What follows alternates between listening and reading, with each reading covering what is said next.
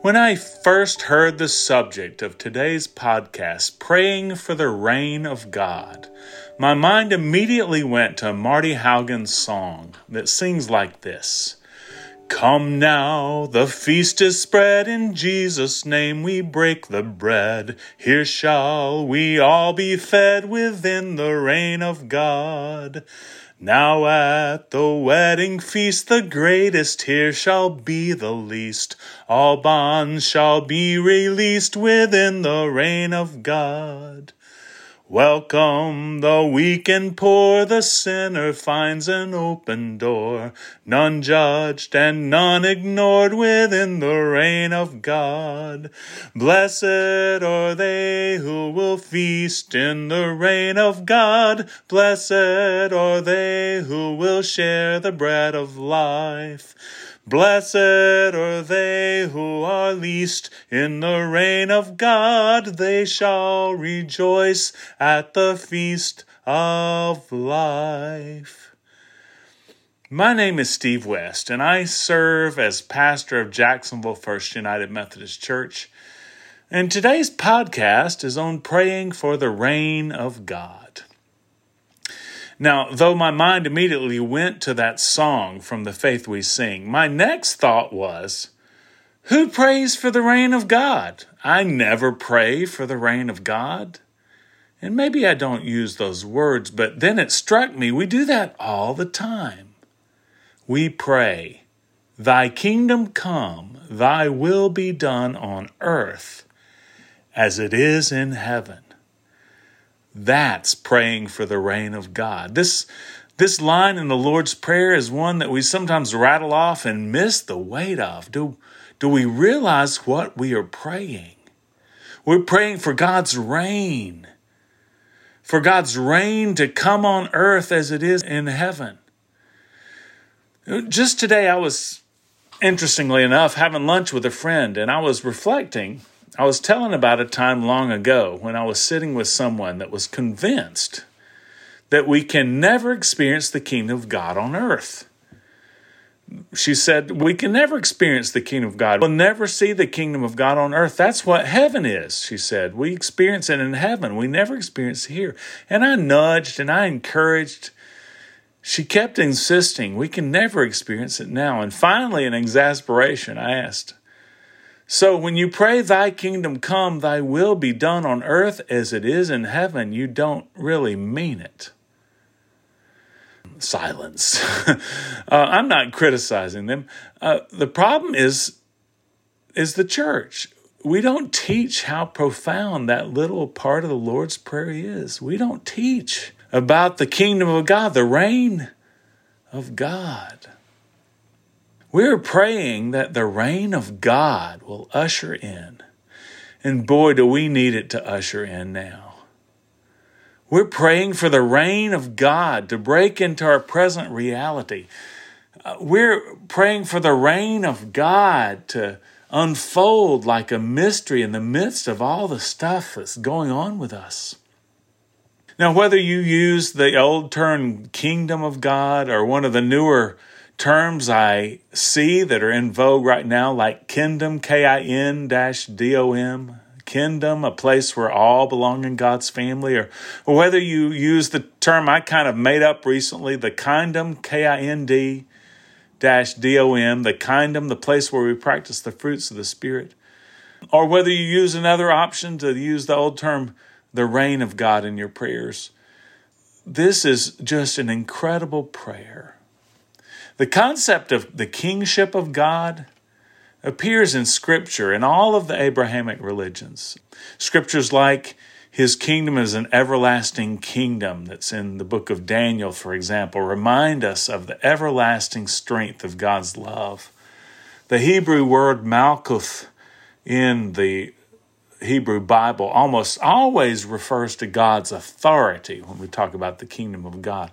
But I think it's amazing that when Jesus taught us to pray, it was a profound shift. This is not just about God's authority. Thy kingdom come, thy will be done on earth as it is in heaven. Jesus saw this kingdom as something that we pray is ushering in. He called it the kingdom of heaven. He often called it the kingdom of heaven, like a good Jew might do so as not to throw the name of God around. But he described this kingdom, this reign, in so many ways. In the Beatitudes, he says, "Blessed are the poor in spirit, for theirs is the reign of God," the kingdom of heaven. And many times, Jesus used this magic word "like." It's an important word, like. The kingdom of heaven is like a mustard seed. It's like a treasure hidden in a field. It's like a sower throwing seeds everywhere on the ground. It's like leaven. It's like a pearl of great price.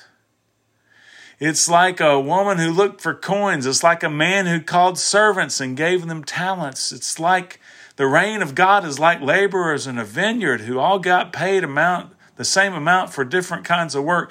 The reign of God is like a wedding feast that opened itself to all the riffraff since the privilege didn't bother coming. It's as if Jesus was saying, hello, the reign of God is ushering in. Look, don't you see it? That's what we're praying for. I've often said or reminded people that Christianity is not a religion. It's not an institution. Christianity is a way. It was first called the way before it was ever called Christianity. In the book of Acts and in Antioch, it was simply called the way, and that's what it is. It's a path, it's a journey, it's not an institution. Christendom has often suffered for being confused with empire Christianity. And in times of institutional brokenness like we're experiencing today, we need to pray this prayer. Because institutions come and go and they change dramatically, but the kingdom of God, the reign of God is still ushering in. The Holy Spirit never quits. In fact, not once in history has the Holy Spirit ever quit. My soul has been quite comforted with all the recent disaffiliations. In the last 2 months, I've become aware of something very comforting. I've become aware of 6 new churches that have organically popped up. They're already meeting before it's planned. It wasn't strategized. They weren't recruited. They weren't implemented by a conference committee or a staff person. They just started. And it was a reminder to me that the Spirit never quits, no matter how often we make a mess of things. The reign of God is here. It's now. It's among us, and we pray and we pray and we pray that it keeps coming. And the more we pray, the more we see that it's already happening. And the more we become a part of what God is doing. Years ago, I was at an academy for spiritual formation, a ministry of the upper room, which I love. And it's a deep experience for many followers of Christ.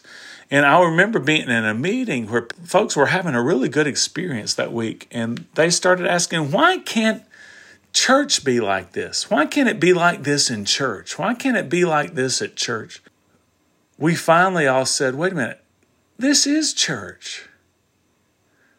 We're gathered in Christ's name. This is church. The church is a mystical body. The church is not just an institutional church. It's the mystical church. It's happening. We're praying for the reign of God. And when we pray for the reign of God, I hope it helps you see what's already in our midst and what's already popping up and what's already within us and what's already ushering in and what God is doing in the midst of all the muck of our lives. Paul defined the kingdom of God in his letter to the church in Rome. For the kingdom of God is not a matter of eating and drinking, but of righteousness, peace, and joy in the Holy Spirit. The reign of God is a key element in the teachings of Jesus. Jesus said, follow me. But before he said that, the first thing he ever said in the book of John is come and see. In this world of strange and difficult times, Jesus introduces us to a whole world of alternative values where the last shall be first and the first shall be last. He has a whole world to show us. Come and see. He's still showing it to us. And as He has us pray for it, we more and more begin to see it. So, thank you for joining me today as we pray or talk about praying for the reign of God. I can think of no better way to close than to pray with you the Lord's Prayer. So I invite you to pray with me. Our Father, who art in heaven, hallowed be thy name. Thy kingdom come, thy will be done, on earth as it is in heaven. Give us this day our daily bread, and forgive us our trespasses as we forgive those who trespass against us. And lead us not into temptation, but deliver us from evil. For thine is the kingdom, and the power, and the glory, forever. Amen.